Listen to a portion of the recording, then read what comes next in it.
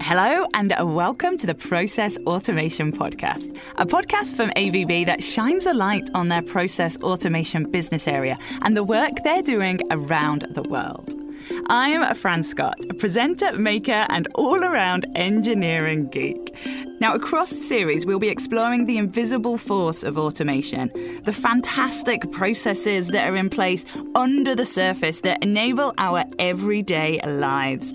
From the phones in our hands to the water in our taps, ABB's technologies are behind the scenes, orchestrating industrial processes, machinery, and systems to operate seamlessly and efficiently to enable our everyday.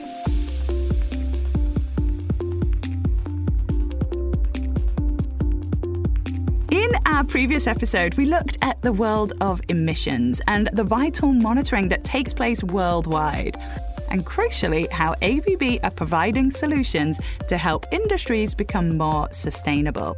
Now, this consistent strive for a more sustainable planet is evident across ABB's work, and particularly in the sector we're looking at today. Today, we are taking things to the seas as we uncover the world of the marine industry, trying to understand just how vital it is to our planet. And this industry is huge. The International Chamber of Shipping estimates some 11 billion tons of goods are transported by ship each year. If you do the maths on that, that represents an impressive 1.5 tons per person on the planet. Now, currently, the industry accounts for a relatively small share of global CO2 emissions, so between 2 and 3%, and that's according to the International Maritime Organization. But as the world trade grows, some scientists have projected that these emissions could triple by 2050. So it's crucial that we make the shipping industry sustainable right now. So in this episode, we'll be speaking with Marcus Hogblom to discuss how ABB is helping the industry in its decarbonisation efforts. And that's through a host of integrated solutions that can work together to increase efficiencies and cut emissions. We'll also hear from self-proclaimed ferry nerd Johan Johannesson, who has designed an all-electric passenger ferry in Iceland. But first, we talk to Craig Eason, maritime journalist and owner of the industry news site Fathom World. Now, Craig spoke about the issues currently facing the shipping industry, but I started by asking Craig how he thinks the industry will be changed by our transition towards a sustainable future. That is a very tough question to answer. It's one that can play out in many different ways. And if you look at different organisations, they've come out with different scenarios as to how this could happen. We need to have technology regulation that is going to enable the transition to happen quickly and to ensure that it happens across the board. But we need to have the financing in place to do that as well. And that's the other part that has to come into this. And that is to have that sound financing to enable this transition. Obviously, I'm not as much of an expert as you are. So can we take a few steps back and I suppose look at the broader picture of shipping and what we mean when we talk about the shipping industry as a whole? I think one of the problems most people have is they talk about shipping as if it's one industry, and it's not. It's a bit like one of those circular Venn diagrams that you can draw, but all these circles intersect with each other. The key aspect of all those intersections is the ship and the transportation of cargo. But you've got the technology companies, you've got the shipbuilders, you've got the finance, you've got the insurance, you've got the ports, you've got the seafarers, you've got the training of the seafarers, you've got assurance side of things. Such as the classification societies. You've got technology companies that are developing solutions. Because ship owners and operators are not the ones that really design and build the ships. They are, if you're a large company, but it tends to be bespoke organizations that do all this. So the shipping company is like a Lego. It's or this Venn diagram. It's everything all stacked together and built together to make this whole international network as well. So as well as being all of those Lego pieces or circles, it's also interacting internationally with other circles. So it's a very complex structure, if you want to look at it that way, but it's very simple in the fact that it wants to get a product, it's the cargo, from one place to the other, or to get the people on the ships from one port to the other, if it's a ferry or a cruise ship, or provide the services that they have to do. But ships are very big. They're huge. I mean, it's no word of a lie that, your house, my house, is the size of the accommodation block on some of these ships, and the cargo space that is huge in front of the cargo's front of the accommodation. That's massive, absolutely massive. I've been inside LNG carrier cargo tanks and oil tanker tanks, and they're huge. You can, everybody uses sort of a metaphor of football pitches and that, but you can fit baseball courts stacked on top of each other in some of these tanks. They're magnificent things to look at. So it's an incredibly humble experience to be working on a ship of that size, and to think that, wow, this ship was built in a shipyard. Ships are the largest things that we as humans can make that are mobile. We put rockets up into space. That's fantastic. That's the great technology there. But if you look at the size of the ship and think that there are hundreds of thousands of ships this size going around the world doing their thing, and they need crew on board, they need the technology supervision on it, they've got digitalization solutions that are increasingly being put on board, and now we've got this huge increase in the environmental footprint of the pressure on the environmental footprint of ships to make sure that they don't do some of the things that they were doing 50 or 60 years ago, that they are a lot cleaner and more sustainable. If you think about the shipping industry, a lot of it is very industrial. It's almost invisible. You go and ask the girl and boy on the street in your local high school, what is shipping? How do you get your goods into your store? And they will have no idea. It's an invisible industry. But you talk about the ferries that go over to the Isle of Wight. You talk about what goes on in Dover, what goes on in Liverpool, and they'll talk to you about the ferries. They'll talk to you about the big white cruise ships that come into the ports. If you go into America and you go down to the Bahamas, you're going to look at these gleaming big white ships in the Caribbean. So it's a very visible part of our sector, of our industry. Gosh, Craig, that is a lot to take in. And also, I am green with envy in terms of the things that you've seen. My granddad used to be a shipbuilder, and I have this sort of draw to ships. And yeah, that phrase that you said in terms of they're the biggest things that we make as human beings that are mobile. I hadn't really thought of that before, but of course they are. And the engineering that goes into them, and sort of everyone that is affected by what they do, it is absolutely a huge industry.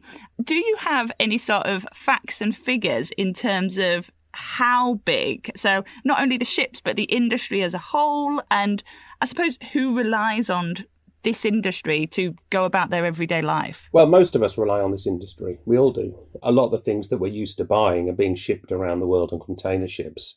A lot of the oil that we need, a lot of the gas that we need comes in on ships. We need ships. If you're living in the UK and you're going abroad, chances are you may fly, but every now and then you want to take your car. You're going to need a ship, unless you're taking the Eurotunnel. Boats are used on many different things. So, research of the oceans requires a lot of technology and a lot of ships. In terms of size, I've heard, in terms of large ships, I've heard a range of numbers on the number of ships that are in service, ranging from sort of 50,000 to almost 150,000 vessels. But all of these ships get designed, built, and that takes a long time. It's not like you can just say, oh, I want to have the latest Tesla tomorrow. Oh, here it comes. I'm going to have to, well, these days you may have to wait a little bit longer than you want. But even in terms of those figures, to order a ship and get it tomorrow or even this year is nigh on impossible. You're going to have to design it, build it, and then have it delivered. You've got to get all the security, safety checks done on it, and decide how it's going to get into operation. So ships take a couple of years to actually, large ships, that is, will take a couple of years. And of course, now we're looking at how we can stop using traditional bunker fuels because we're on a road to decarbonise the shipping industry. As you know, general society, we're all aware of the Paris Agreement, but at the IMO, the International Maritime Organization, there's this agreement that shipping is going to play its part and have that same sort of percentage cut. And for me, one of the things that I'm particularly interested in is this increasing automation when it comes to the ships. So when you talk about this transformation, this change, does that include the automation of ships or the increased automation of ships? It has to. This transformation won't happen without this whole automation and digitalization happening as well. Two reasons for that, I'd say. One is we are increasingly needing shipping to be a part of that overall supply chain, that transport chain. So it needs to be a connected part. So automation and digitalization is key to that integration, the sharing of data, the sharing of information, understanding where a ship is and how it's being operated is paramount for that, and being able to do that safely as well. So this goes back to what I was saying about having all of these things interconnected. If you've got an automated ship or partly automated ship, let's say, not only have you got more efficiency, you've got better control of safety, hopefully, on the ship. So you're able then to turn around to the crew and say, we're looking after you. We've got a safer system here for you to do. So if rather than going onto deck and manhandling winches and ropes and cranes and having the risks that come with that, but being able to control them remotely and not be in the environment where there is risk, that is a bonus for any seafarer able to do that. Some companies get in and have a relationship with a technology company. In the industry, it tends to be called sort of early mover.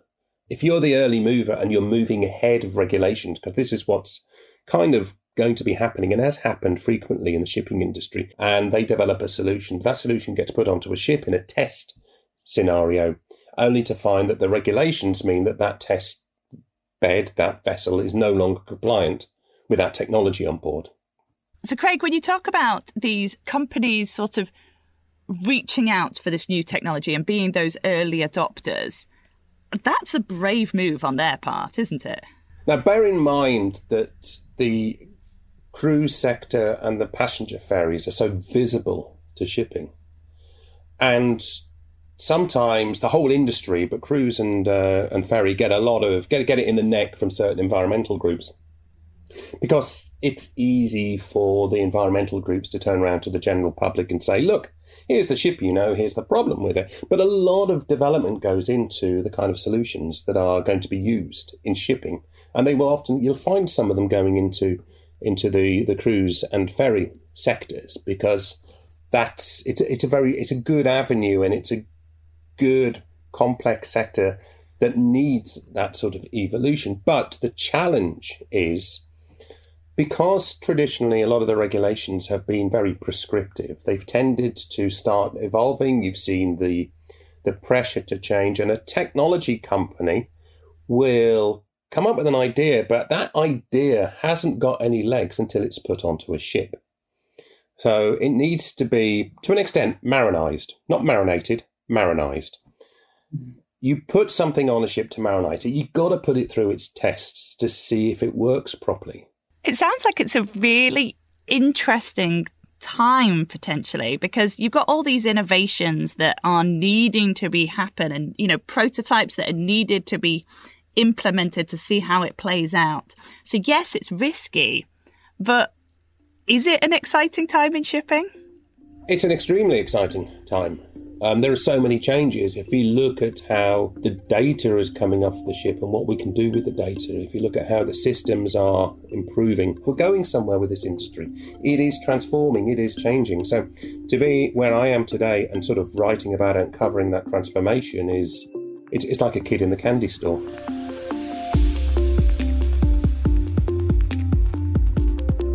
It's absolutely clear that digitalisation is needed in the shipping industry, but it's not only that. If we consider that the entire technological setup on board a ship is absolutely key, then electrical systems form an important part of this automation picture.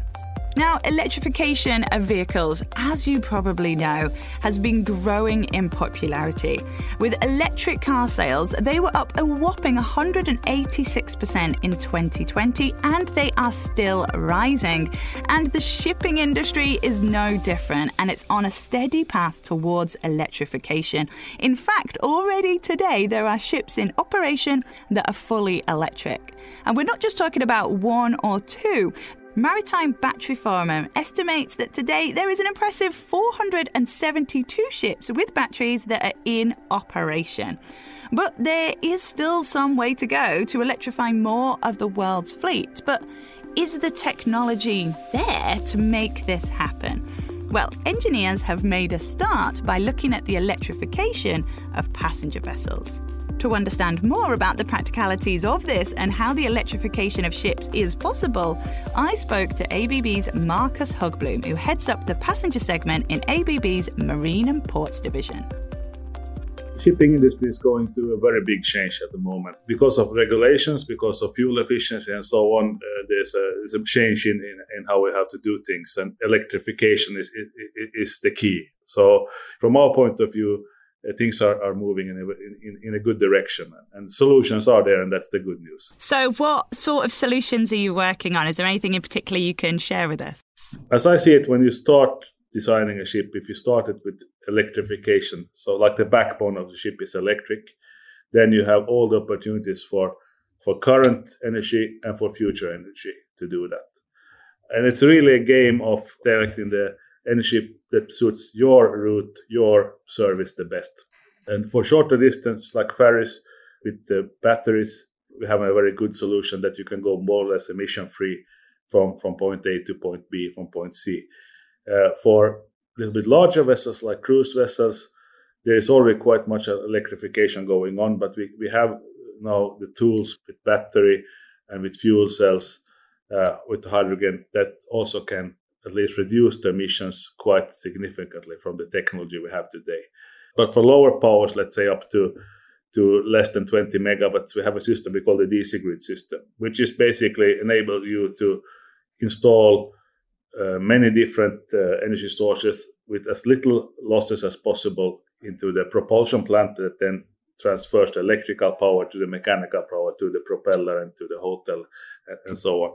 So basically, it's a system where you can just hook on batteries, fuel cells, diesels. You can have diesels driven by hydrogen or by biofuel or something like that. You can use a multiple of sources to make a green transition. A little bit like a car, sometimes a hybrid car is the best, sometimes the fully electric car is the best one. So Marcus, in terms of when it comes to electrifying a ship, obviously it involves electricity and batteries in some way, but can you talk me through how you get the power onto the ship and how it is used for the various processes that a ship needs in order to function? Sure. Let's take a battery-driven ferry. So basically you have a shore side that is connected to utilities, meaning the power plants and the grid. And when the ferry comes in, it will be connected. And depending a little bit on the power, it will be either connected automatically, which is the most normal way, and for the higher powered ones, it can even have robotic connection systems. So as soon as the ship is and you should do this as soon as possible, you connect the ship to the grid, and then you start to charge the systems with power. And then depending a little bit on the power, you either charge it with low voltage, direct current, or you do it with high voltage if it's more power is required. This power is then loaded into the batteries of the ship. So when the batteries are fully charged, there is a signal to disconnect, and you disconnect it, and then the batteries start to power the ship. And this power is then distributed roughly for a ferry. I think 70-80% would be distributed into the propellers, and that goes from the batteries, basically from the converters to the electrical motors, and then now to the propellers. And then you have about 20% that is then distributed to the hotel. So hotel is air condition, kitchen, lights, all the things that is used for the passenger on board, and plus some winches and other stuff. But the main thing is the propulsion. So to make an efficient propulsion plant is really key. And then the ship would use the batteries, either only batteries, or it would be a hybrid that you use another power source. Could be, for example, a diesel engine, could be a fuel cell if you do a zero emission one. So in terms of the practical nature of it, as far as I'm getting so far, you are okay with the electrification of the smaller vessels and the ones sort of, I suppose, doing short trips, and you're looking at then making it applicable to the larger vessels. But just on a practical nature, how do you charge these ships? Talk me through the process of how this electrification works practically. That's very interesting, because that's something that I think ABB is very on the forefront. We are a leader of automobile charging already, but the powers we have to transfer into these ships are, of course, much, much bigger. The biggest ones we are doing now is around 11 megawatt charging. We will have 11,000 volts to be charged with high voltage. So some of the biggest chargers we have, they in principle, you charge the equivalent of 70 Tesla cars in 10 minutes, which is quite cool if you take it like that. But of course, this takes a lot of power out from the grid at a very fast point. So you need to also be communicated to the utilities and the power plants and everything like that you set up to do it. But that's, again, where ABB has its history and its knowledge. But we even have on the drawing board bigger systems. We even have looking at systems on the 20, 30 megawatt range now for ferries up to 200 meters that's fully battery powered. So if you think that you can, the technology would allow us today to design a ferry that's over 200 meter long that can only go with batteries, can take 3,000 lane meter and maybe 2,500 passengers, and can travel for 2.5 hours, and it's total emission free, provided, of course, the electricity is green. But we're getting to that. So there's a lot of these things we are looking into, and it's very exciting. It's a lot of studies that has to be done, but of course it's huge. It's very interesting, and to build this future, this green future in this way. So in terms of the sustainability, it's having these other factors and other influences. And I suppose on that note, with electrification being such a force towards combating climate change, how do you ensure that the energy that you're using to charge your batteries comes from clean sources?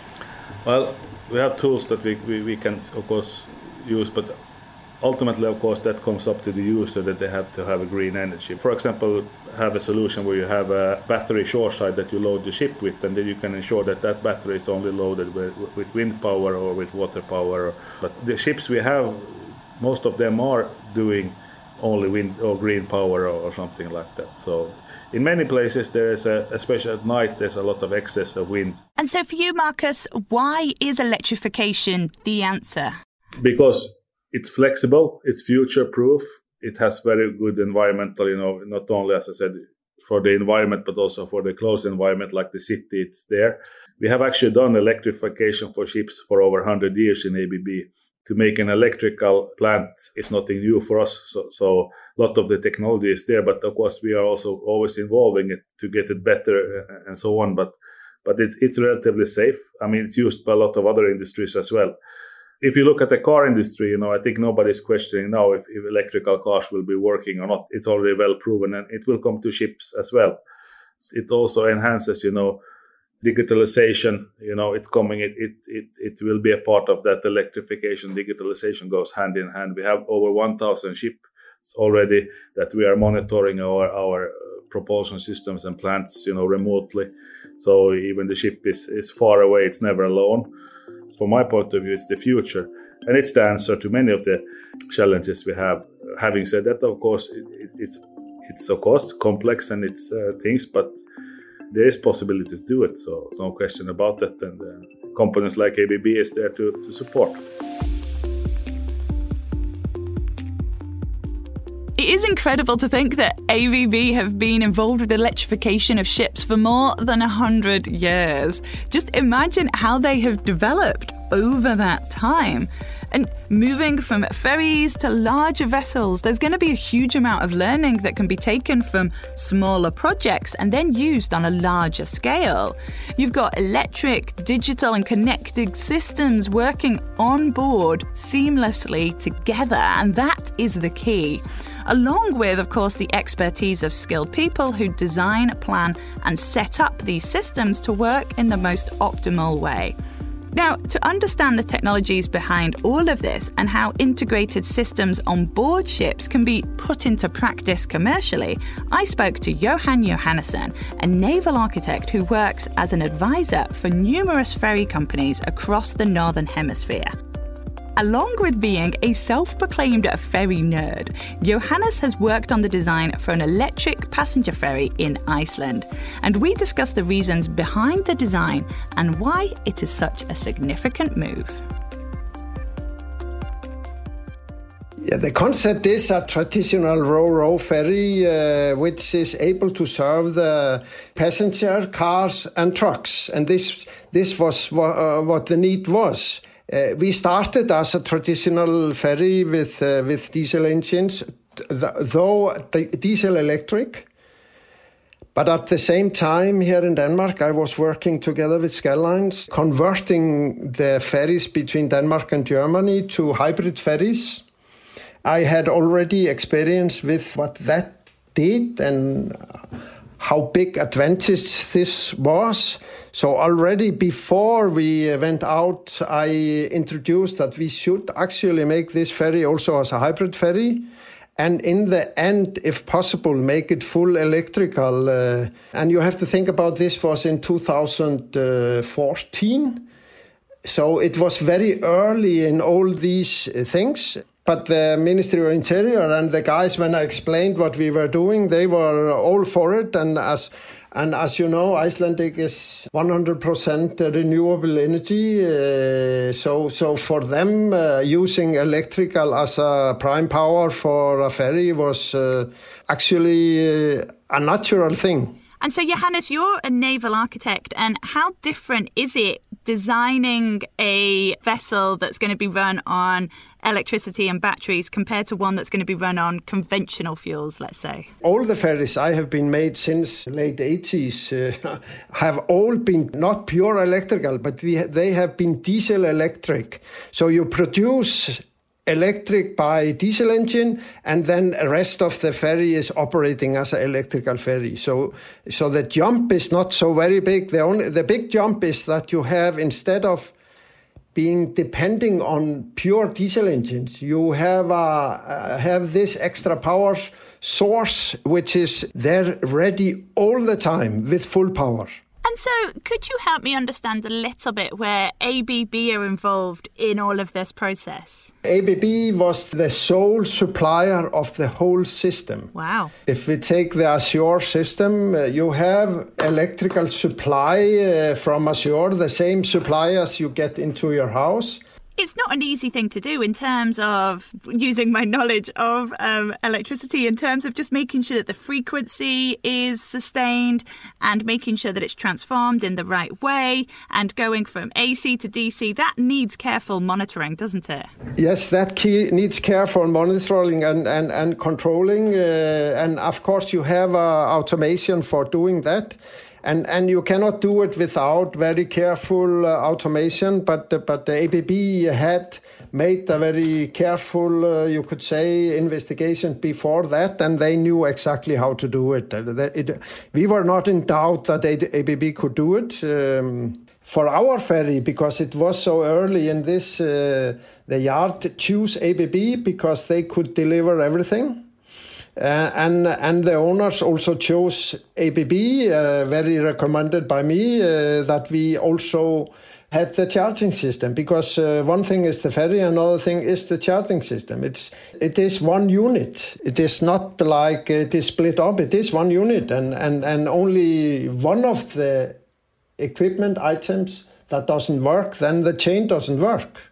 This is crucial, that everything works together. Daily, you don't think about it because it does. And this is part of a stable technical system, that the things are working together. And this type of system, that's what's needed to be able to produce these electric ferries. Like, without this system, electric ferries wouldn't be possible? Exactly. That is no doubt. If you go from normal diesel electric ferry to a pure electric ferry as here, the base for the whole electrical system, if it is a diesel electric, it is the diesel engine and the generator that is controlling or stabilizing the whole system. Here it is the batteries. It is the batteries that are the core for this. All of a sudden, the diesel engines are only producing energy. The system is not depending on they are running or not. It is the batteries that is the basis for everything. So, Johannes, if we concentrate a bit more on electric vessels generally, what are the standout features of electric vessels? What are the advantages of using them? First of all, the reason why we want to do it is actually so we can, on a ferry, use energy that is produced by sustainable methods. That is the base for it, actually. If we talk about hybrid ferry, the main reason for wanting to go from diesel electric to a hybrid ferry, there are two reasons. One is that we save energy because we can run the engines much more efficient. And another thing is this, that we have full power all the time. You could say saving energy actually pays for this transformation from normal to hybrid. And then you get this full power as an advantage on top. So what do you think the future of shipping is going to look like now that you have sort of carved the way with these electrical ferries? Now, you could say for the ferry business, we are Norway and we are, all of us, transforming all the ferries to this electrical operation where it can be done. If you have a longer crossing, then the batteries has a limitation. So it is mostly the shuttle ferries we can do it now, because the energy content of the batteries is still not very high. So you could say if you have a crossing more than about 1 hour, then normally you need also to produce some energy on board. And today we don't have many solutions for that, but we are working on solutions using, especially here in Denmark, methanol. So, and I think this will slowly go parallel, and the transformation will come. I'm no doubt. It's been absolutely fascinating to delve into this industry that affects every single one of us, but happens with us just being blind to it, and how the automation of the industry is not only helping it become more efficient, but is also helping it on its route to become more sustainable and its route to electrification and the monitoring that's needed around that. Unfortunately, that is it for this episode. A massive thank you to Craig Eason, Marcus Hugblom and Johan Johannesson for their brilliant insight and expertise. I'm Fran Scott, and the Process Automation Podcast is a Fresh Air production for ABB. Follow or subscribe now for free wherever you get your podcasts so you never miss an episode.